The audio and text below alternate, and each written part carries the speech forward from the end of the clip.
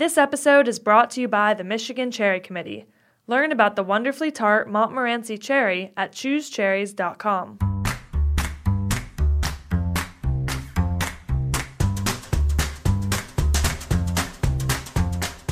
I'm Allison Kane, and welcome to In the Sauce, a podcast about building consumer brands from the ground up.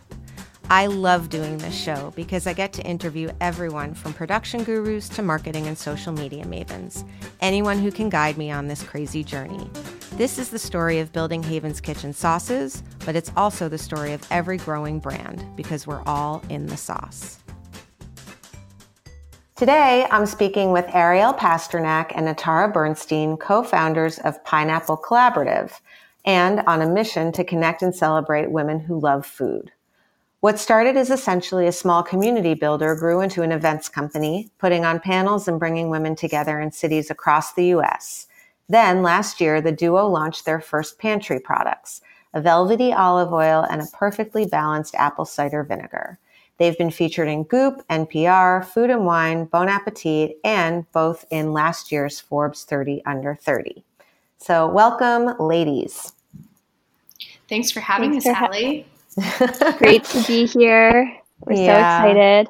Well, I'm excited because I feel like, I don't even remember how many years ago I met you, but I'm just excited that you're building and you're creating and you're making really great things that are making people really happy. And, I think all of us, especially right now, that's kind of what keeps us going, that we're providing a little joy. Where are both of you? Are you, Atara, where are you right now? I am in Jersey City right now, hunkered down like most everyone else. It's been interesting. I mean, Ariel and I have been working remotely and kind of getting together maybe a couple of times a week, but have really set ourselves and our team up as a remote team anyway. And so the transition has been a lot easier for us, which we're grateful for. Yeah. And Ariel, you're in Brooklyn. Yep, I'm in Brooklyn. And I was just going to say, I think we first maybe formally met, or at like the moment I knew where we really connected is when you came down to DC in 2017 to promote your book. Yeah. And Pineapple DC hosted an event for you at Centralina. Yes, which was amazing. So fun. Yeah, no, that was a great one. And then that was where I met, who is it Amy? Who's the amazing chef at Centralina? Yeah, Amy Brandwine. Yeah, she's wonderful. So how did you guys meet? Let's get into it a little bit because I think I know how I met you, but how'd you meet each other? Yeah, we met at the farmer's market in DC. I'd helped start a restaurant in DC that started in the farmer's markets. I remember the taco place. Yep. And we were there, I was at market every week slinging tacos, and Atara at the time worked at Sweetgreen, and we had a mutual friend in the food space and met at the farmer's market. And then, Atara was part of the early days of Pineapple DC, and we got to know each other, and the rest is history. And Atara, what it's going to be easier probably because since we're not all together, if I sort of like direct a question. So Ariel, you can feel free to answer if I direct a question to Atara, but without us being able to make eye contact, it gets a little bit like either nobody talks or both people talk. So I'm going to start with you. What was the, did you guys just meet and become friends and then start discussing like what you were missing in DC, or what kind of was the idea for Pineapple? Yeah, it was kind of an interesting point in time, I think, for both of our lives when we met. Like Ariel said, I was working for Sweetgreen at the time, and Ariel started Pineapple DC on her own. from, moving from New York to DC and meeting so many women in food in DC and realizing that many of them didn't know one another. And so she Right. started a potluck at her mom's and, kind of formulated the idea of Pineapple DC from there. We met around the time where she was just starting Pineapple DC and became friends. And at first, it wasn't, our friendship wasn't necessarily about pineapple. It was really just about our mutual love for food. Over time, it really connected about how we could create a larger brand and experience around pineapple. Right. And, in 2017, that's when we got together and decided to create a larger movement around pineapple, not just in DC, but across the country, creating this brand for women who love food to express their style, identity, and values. And so that's where we're at today. And Ariel, what was it that you were hoping, what did you think that potluck was going to be? Or what was there a goal, or was there just something missing that you wanted it to fill? Like, what was the potluck? Yeah, I mean, I think it first started, like Atara mentioned, as an industry event. It was, I had moved to DC to open a restaurant and began meeting all of these women in food in a one-off capacity, recognizing they didn't know one another. And then on top of that, there wasn't any place for us to talk about issues in food that interested us personally or professionally. Right. So it was really to share ideas and resources, as well as like eat and drink, good food and beverage, and just be inspired. So really that first potluck is the essence of what Pineapple is today, which is, celebrating not only women in the food industry, but also women who love food.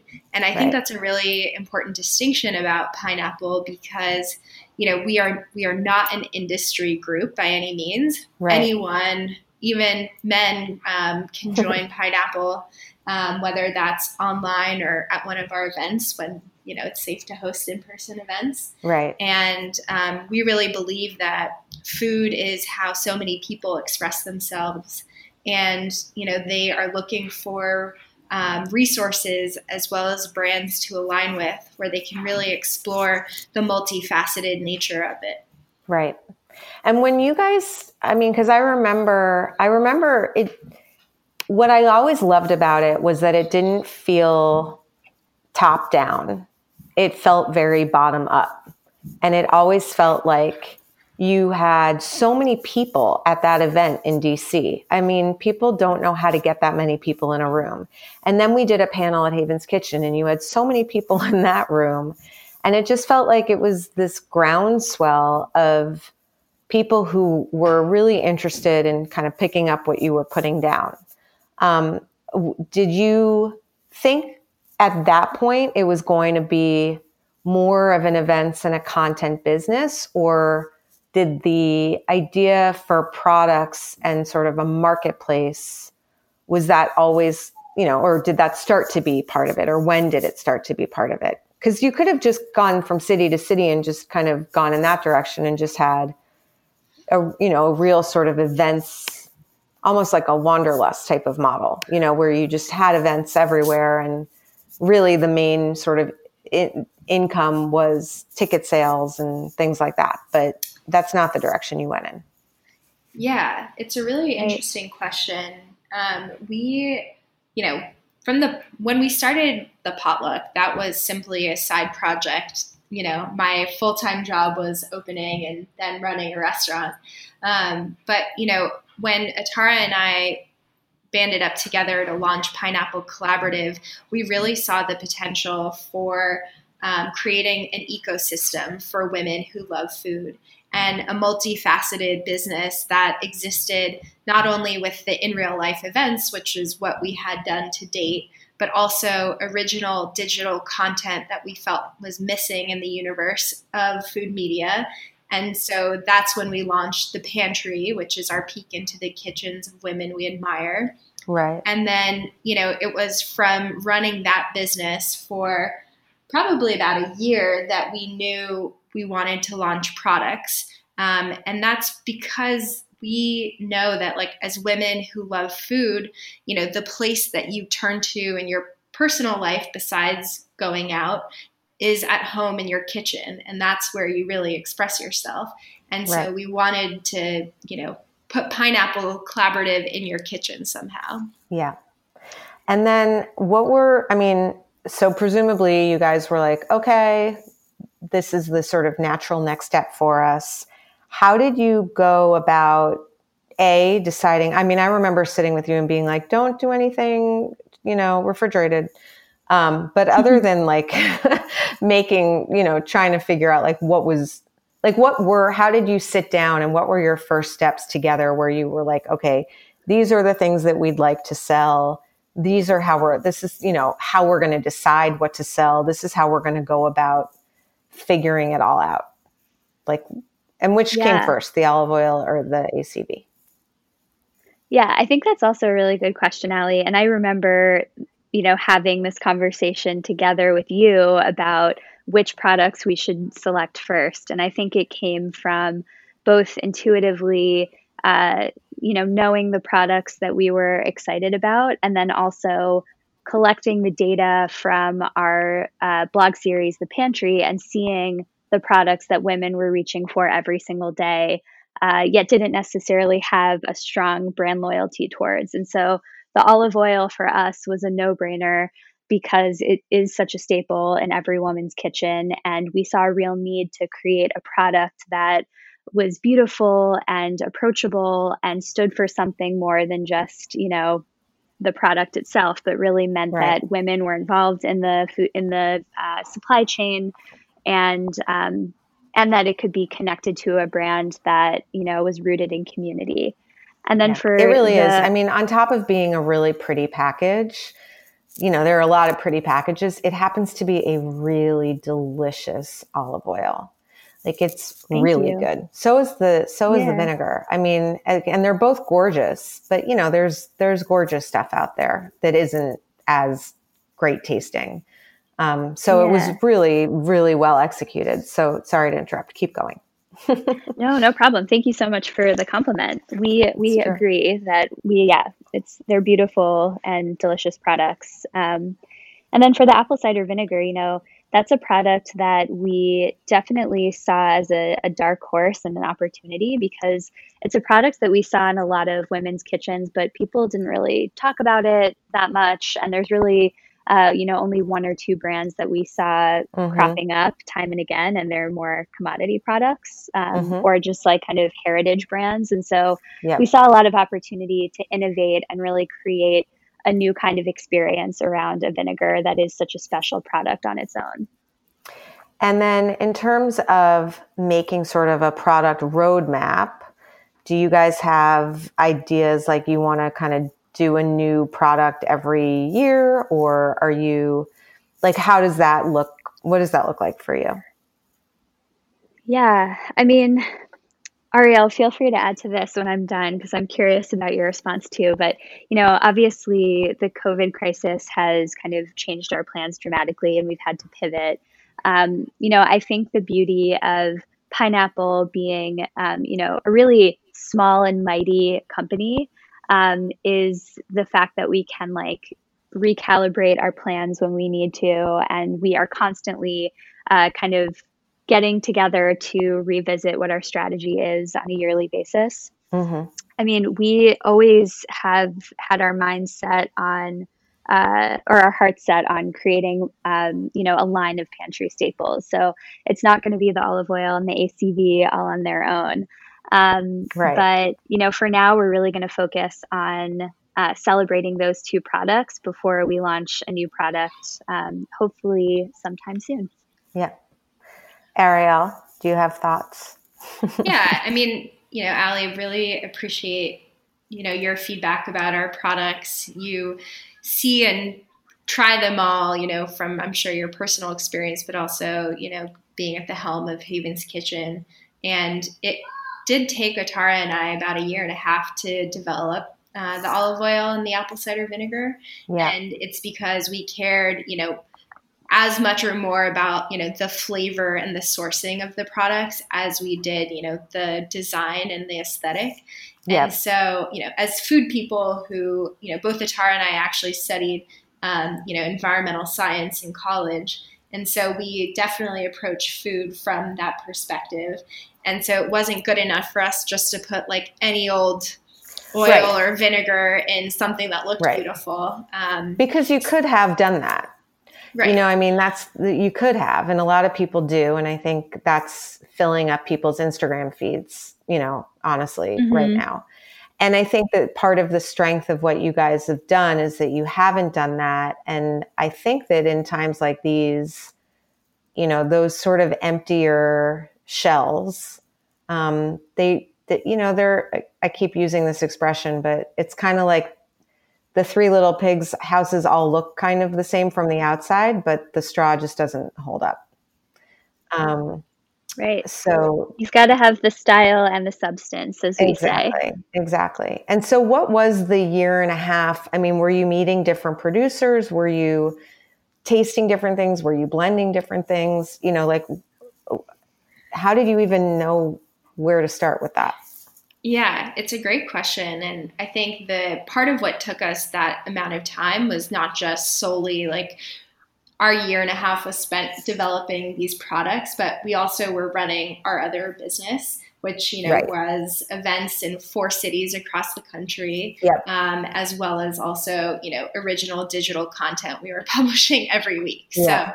So, but in terms of the process of creating the product, once we knew the idea had legs, we honestly worked with a CPG consultant to help us get on the right track. No, that's very helpful. I think that that's helpful. There are people out there who help. I mean, a lot of the people that listen to this podcast haven't quite started yet. And they're toying with it and they're thinking about it. And there's no reason to, try to invent something new that someone else can save you a little bit of time, getting to where you need to. So what did you take away from that experience with the consultant that was sort of the most helpful, would you say? I mean, she just pointed us in the right direction, every time. I think we obviously came in with our idea and then we just had a lot of questions about where do we go for this? Where do we go for that? And, her name's Allie Ball. You probably know her. Someone was just talking about her. I think it was Sylvie from Just Date last week was talking about her. Yep. Yeah. She used this other Allie. Yeah. Okay. I will tag her. I think she used to be the head buyer at Buy-Right. And then has, been working in the CPG space independently ever since. And she, was part of our network. So one of the advantages we had going into developing products was that we, had this built-in network of so many people in the food industry. So as well as, some credibility for, people wanting to be part of our process. Absolutely. So just long story short, Allie connected us to an oleologist, also a woman in the Pineapple Network who, helped us we had sourcing criteria in mind. She helped do the due diligence on the different, places we could source our oil. And from there we went to, visit different producers and have conversations. And that was back in the fall of 2018. Right. And then once we narrowed in on that producer we loved, we, went through iterations of developing a blend that we really liked. And on the, vinegar front, it was more just we talked to a number of different producers across the country, tasted their vinegars, loved the one from Little Apple Treats, again, went to their farm in the fall of 2018 and, came out of it feeling really positive about our relationship, honing in on the blend. And then the hard part, I thought, was really finding the right packaging designer and going through that whole process. But I'll stop there. No, but I mean, you crushed that part. We're going to take a little break, and then we'll be right back with lots more questions.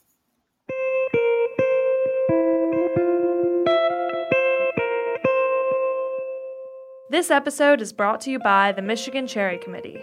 A cherry isn't just a cherry.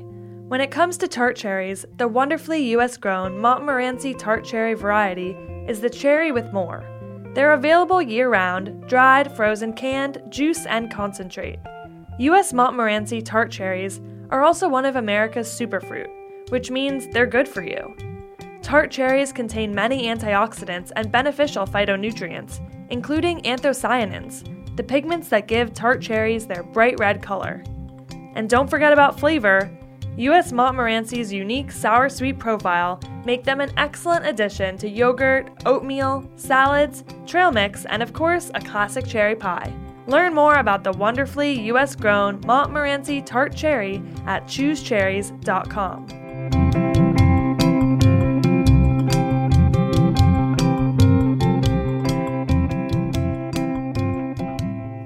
I'm back with Ariel and Atara from Pineapple Collaborative.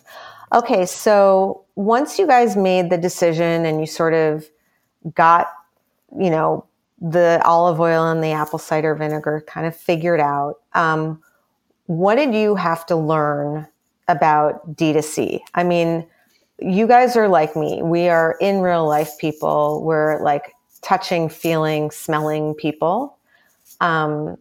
We're not necessarily built for, CAC and like acquisition online and Facebook ads. And, it's a whole different world. So what did you kind of have to get up to speed with? And how was it for you? And I asked this question, because I candidly had a little bit of we were always selling something to some extent, right? Like Haven's always had classes and we always had things that you could buy, but primarily they were services and they were experiences. When we started having sauces, I felt like I didn't want to overwhelm our Instagram with like, buy this thing, swipe up to buy. Like I really wanted to be sort of mindful that my community that I had built over, 7 years or whatever it was, didn't feel all of a sudden like I was now selling them something. And I asked you guys in the questions before, did you have any of that? I mean, did you have any feelings of, I don't want anyone feeling like now we're just selling. We're still creating experience for them. We're still trying to make a true community, not like a community in quotes. But did you have any of that? And if so, what did you learn? And, how'd you go about thinking about it? All really good points and questions, Allie.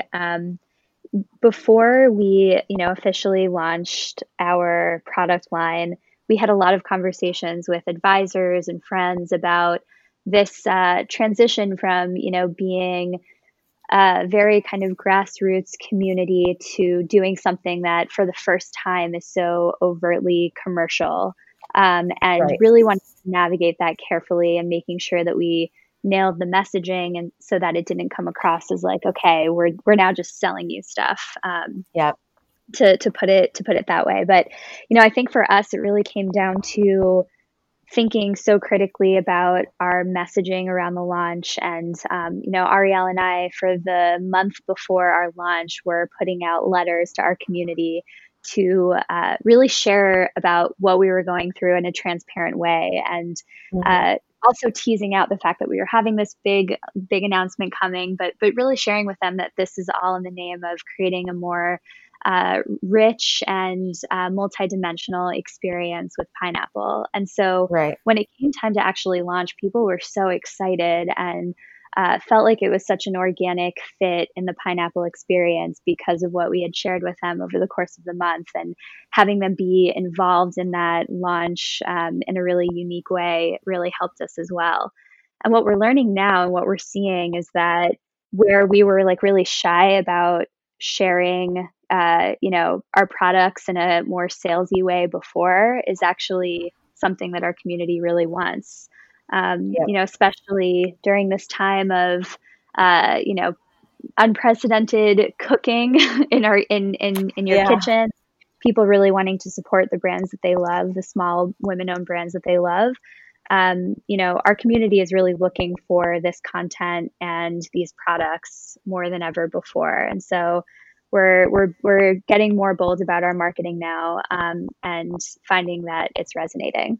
Yeah, I think we're on a similar, I mean, if we don't get bold about our marketing and we're in like Whole Foods across the country, then I have no business like being in this business. So I have also gotten a little bit more bold about it. And I think I agree in the sense that I think also consumers are kind of used to it. The lines between content and commerce and experience and sales and everything is linked to products these days. So it doesn't feel inauthentic or, disingenuous to have panels and also have a product.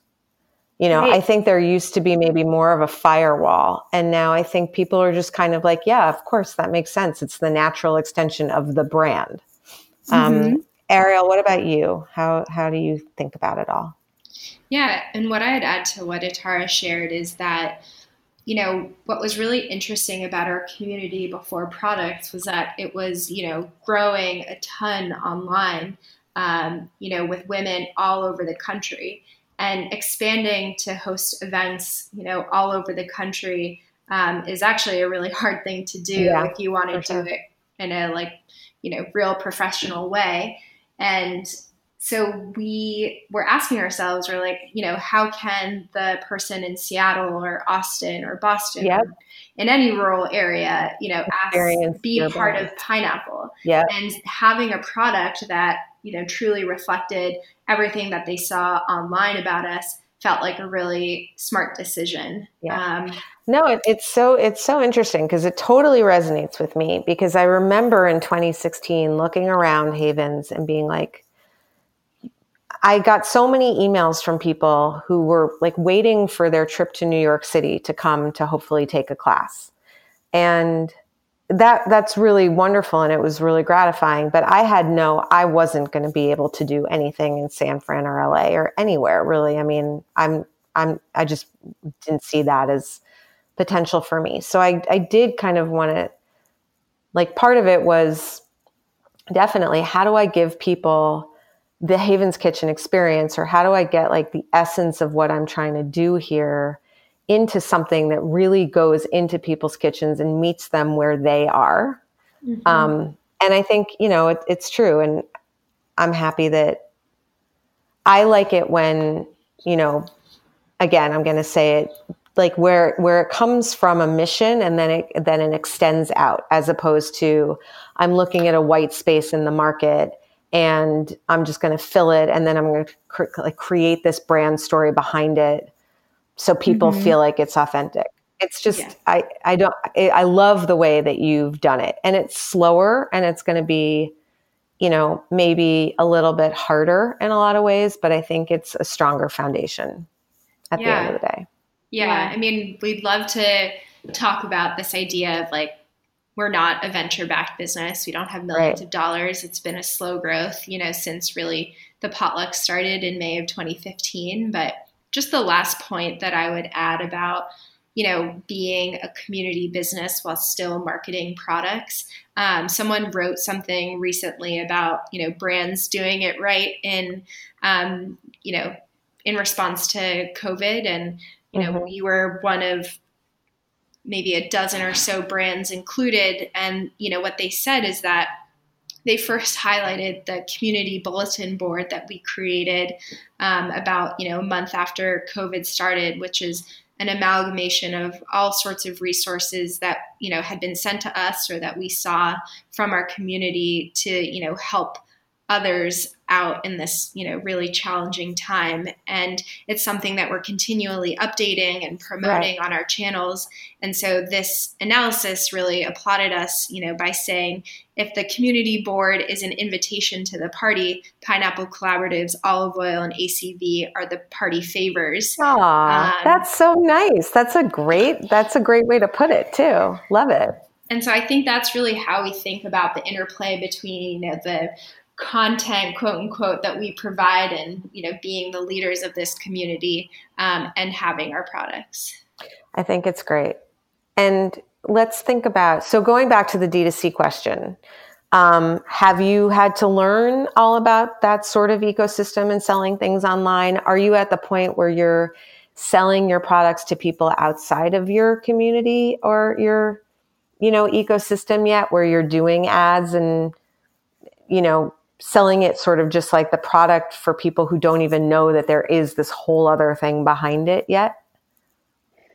Yeah, so I think that's a really good question. And, Arielle and I have had to essentially teach ourselves so many different dimensions of selling a product and selling a product online and everything in between. And so thinking about, how we set up our logistics and our customer journey mapping and our marketing. I mean, everything really has been pretty much self-taught with the help of so many consultants and advisors as well. But, I think for us, like Arielle referenced earlier, one thing that really sets us apart that I don't think a lot of people realize is that we are not a venture-backed company.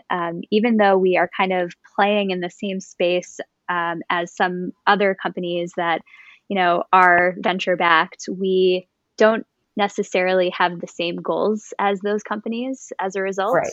And so, it's been a really interesting kind of an interesting thing to navigate, because for us, we're not, growing just for the sake of growth, with no kind of, implications or without paying attention to our profits. I mean, we are essentially, a small bootstrapped company. And so from the beginning, we are thinking very critically about our profitability, which has been a really great exercise. We've been super disciplined about our finances.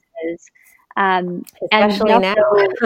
Especially now, exactly. And it's been really helpful, that we are profitable, from the beginning.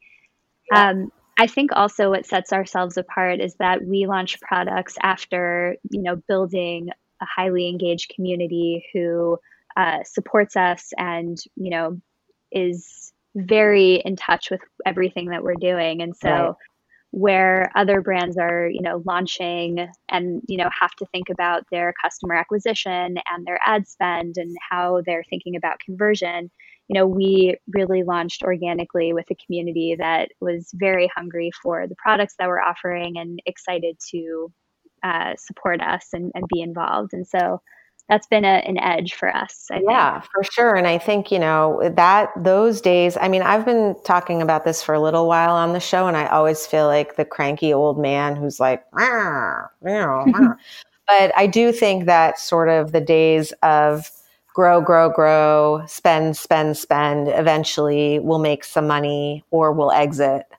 I think those days are gone, at least for this cycle. And the companies that have been, even if they are funded, that have been very careful with their spending and are looking at their margins and are looking at potential, if they're not profitable now, because it's hard for some products, depending on, the category, to be profitable early, to get there as soon as possible and, not to spend enormous amounts on acquiring consumers that don't end up paying for what you've spent on them to acquire.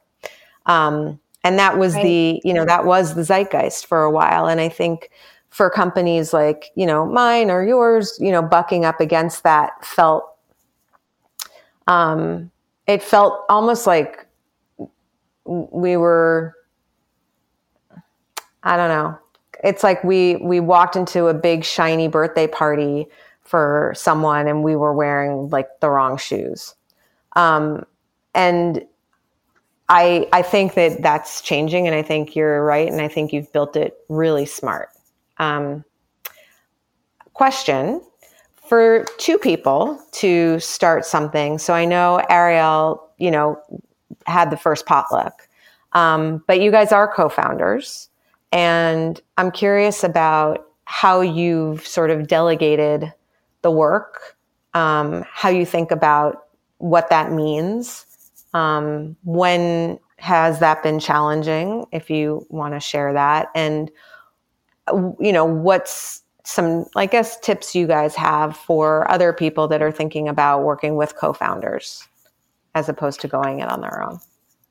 Yeah, I mean, I think the foundation of any good co-founder relationship, in my opinion, is trust. And, being able to trust the other no matter the situation.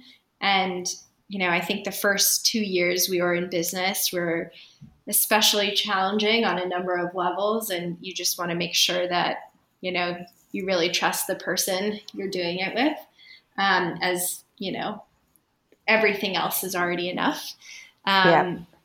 With regard to, our division of labor, the way that Atara and I became co-founders is, when I was thinking of making Pineapple my full-time job, she offered to help out with design, our brand identity and our logo and all of that.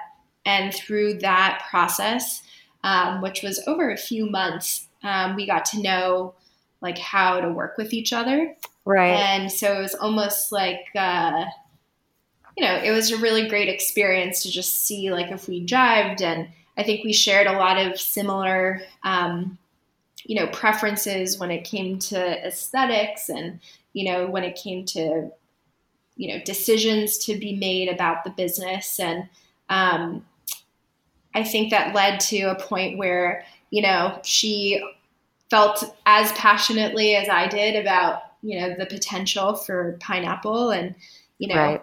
There wasn't, I'll speak for myself. Like I wasn't 100% sure that it would work out, but I also knew right. that I didn't want to run a business by myself. I'm someone who like really loves having a team, who really loves bouncing ideas off of someone. And also, having read about solo founders who just were like killing themselves running a startup.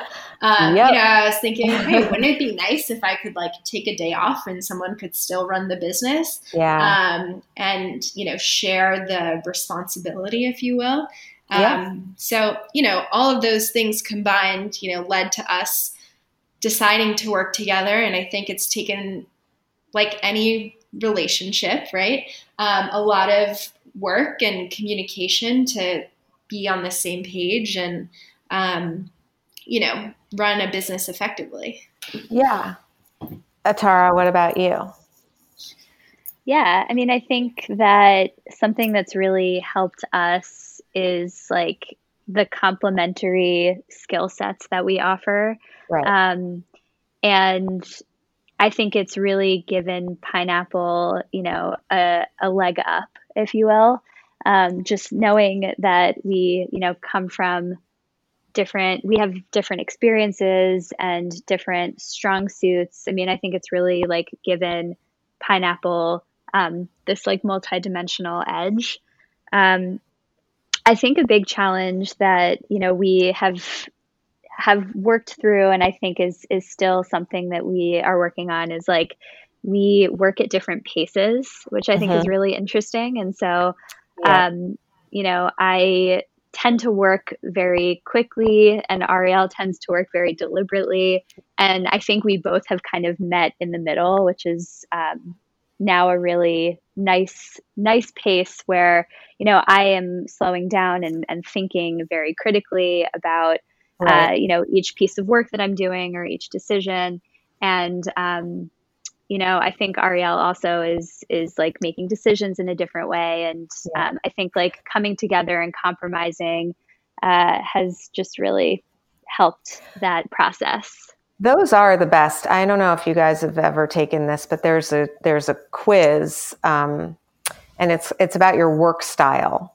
And it's not a personality test. It's not like I'm an ENFJ and you're an INTJ. It's really about analytic thinkers who are the perfect balance to someone who's more, emotional and sort of goes with their gut. And, and the great news about it is that you really want two different styles.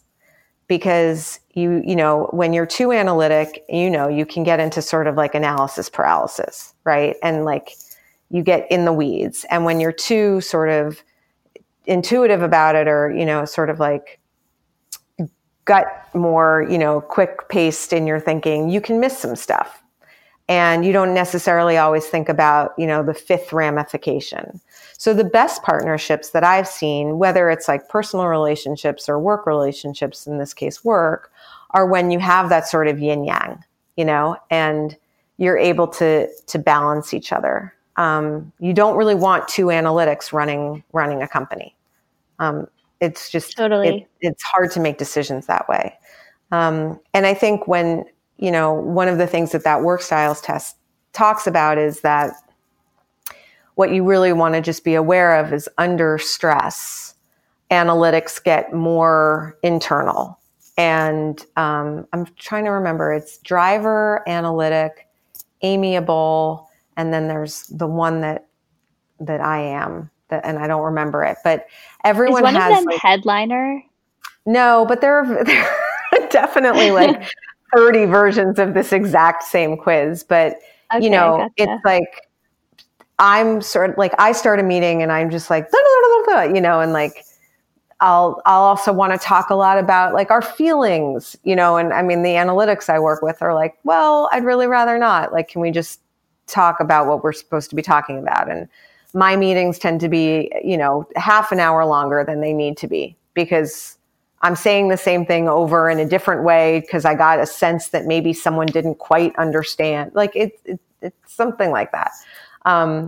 But ideally, I mean, I think what you said is really, really smart, that it's not just that you have complementary skill sets, but it's also that you have complementary styles. And that's critical, right? So let's talk about a little bit how you guys are planning. Obviously, this, we're in a new normal.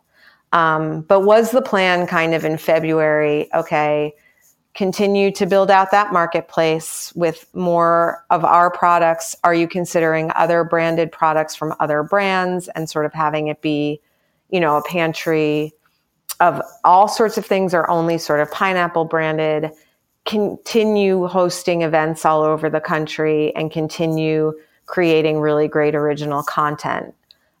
Where's that sort of the three kind of prongs of the business as you saw it?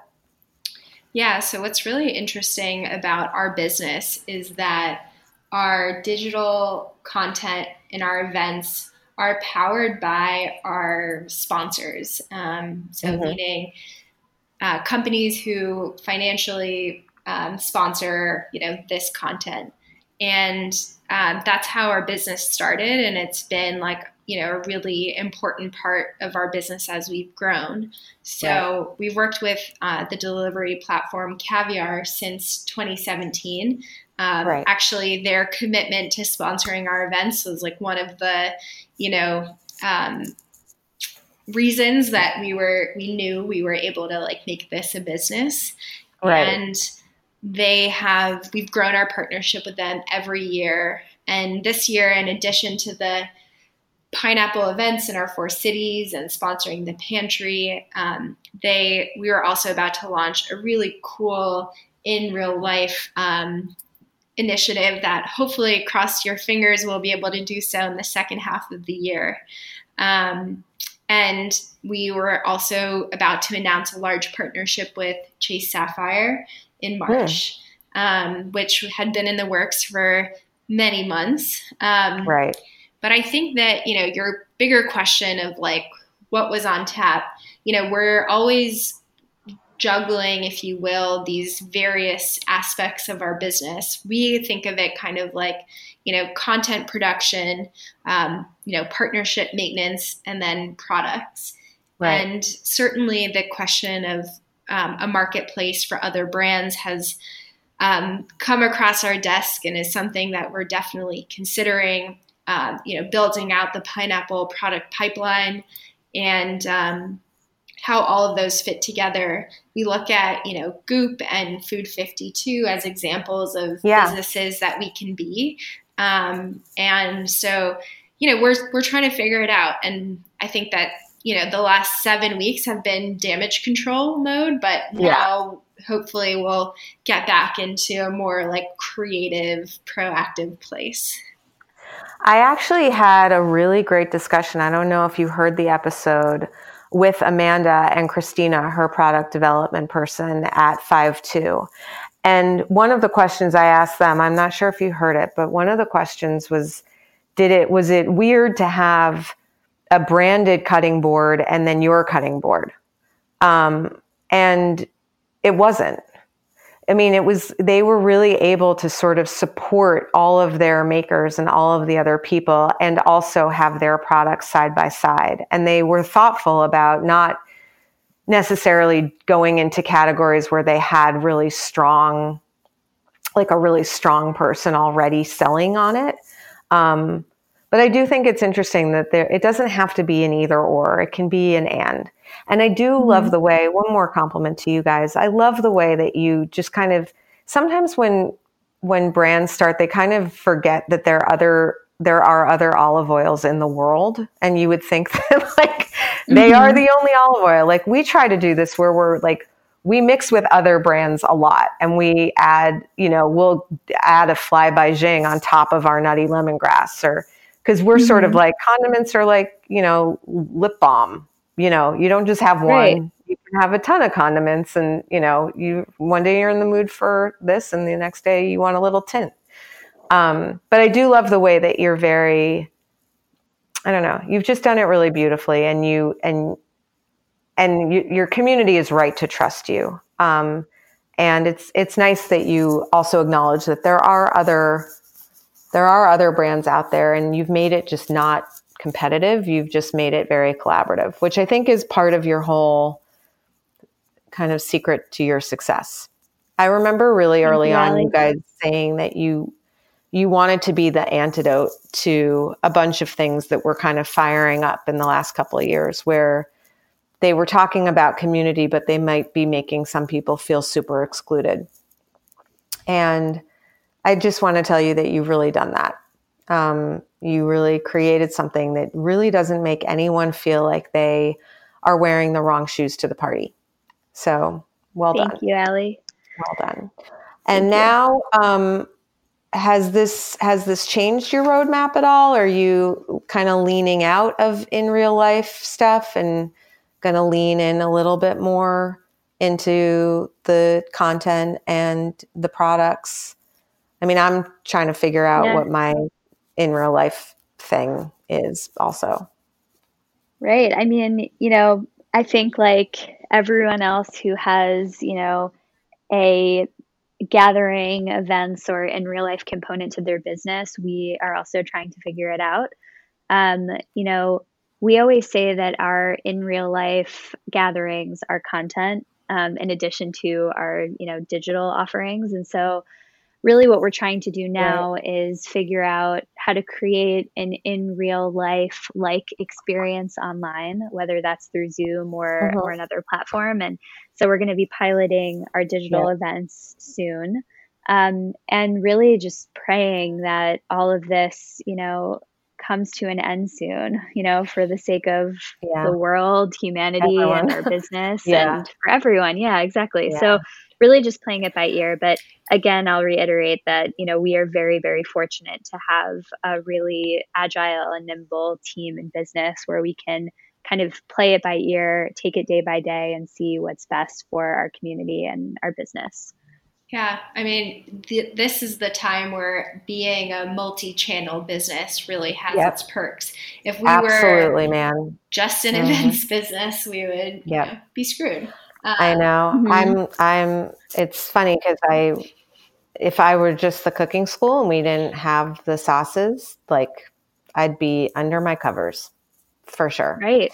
And speaking to your sort of virtual, I wasn't sure how our virtual cooking classes would actually work, and they've worked great, and people love them. And we're figuring out ways to sort of surprise and delight people with in real life things that kind of help make the virtual experience better.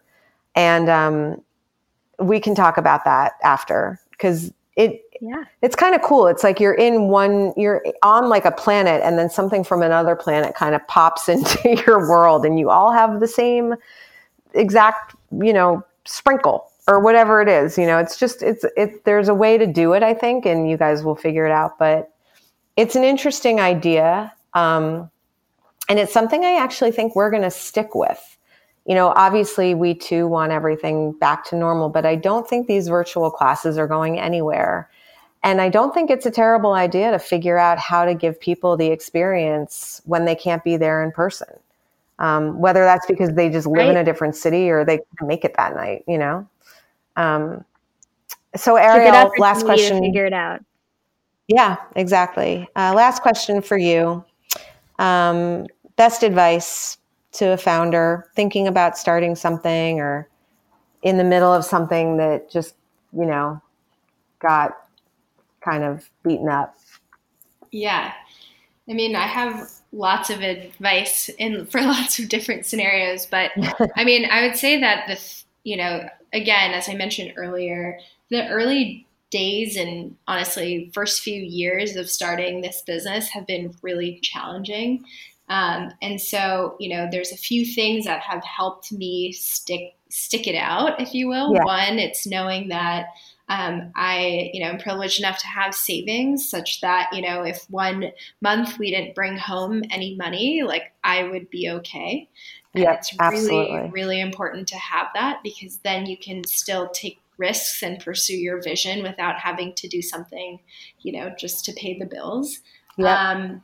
Secondly, it's like really lean on, your co-founder, your team, your, loved ones for the moral support when you feel down.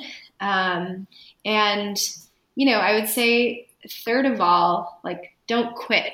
I mean, I read this in the early days of running this business. I read 2 books that really put things into perspective for me. I read The Hard Thing About Hard Things. Yeah, that's a great one. Yes. And, it's a really fascinating book, but he's now a successful venture capitalist. And he said that the number one trait of all successful entrepreneurs he sees is that they don't quit. And I really believe that.